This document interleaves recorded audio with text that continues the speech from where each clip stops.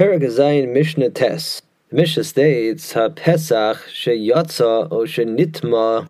If a carbon Pesach was taken outside of Yerushalayim or became tameh after it was slaughtered, either of those events causes the meat of the Pesach to become disqualified. The halacha is that assuming it's still Erev Pesach, it's still not Yom Tov Pesach itself yet, Yisaref miyad.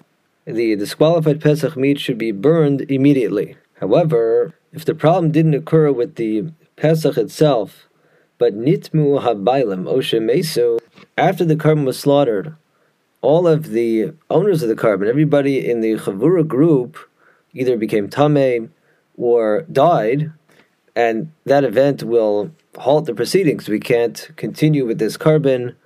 Say we're before Zrika, we haven't yet applied the blood to the Mizbeach. We have to stop right there. We can't continue with this. For, of course, the Pesach without owners cannot be offered. And so, in practice, the carbon itself is disqualified. However, the first opinion of the Mishnah says that in this case, we can't simply proceed to immediately burn the carbon Pesach, dispose of it as we do with disqualified offerings, since the carbon itself here is not disqualified. There is this external problem which prevents us from continuing. But again, there are no longer any owners of the carbon, but this doesn't result in a disqualification of the carbon itself. It's not appropriate to burn a carbon until it itself is actually disqualified. So the halacha here is to uber tzuraso. We have to leave the carbon Pesach until its appearance changes, that is, we leave it overnight.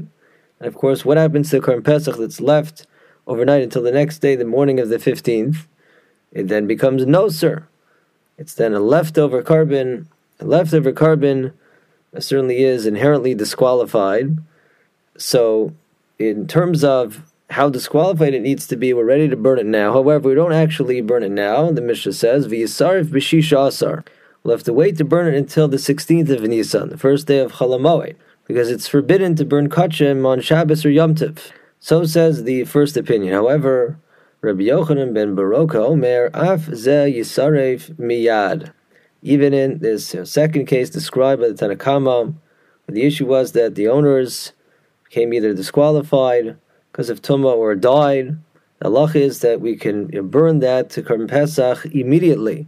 Because of the problem that there's no one to eat this Carbon Pesach, that is, Rabbi Yochanan ben Baroka makes the argument that if, in the middle of the avoda, problem arises that there's no longer anyone who can eat the carbon, the owners have all died, that too results in an inherent disqualification of the carbon.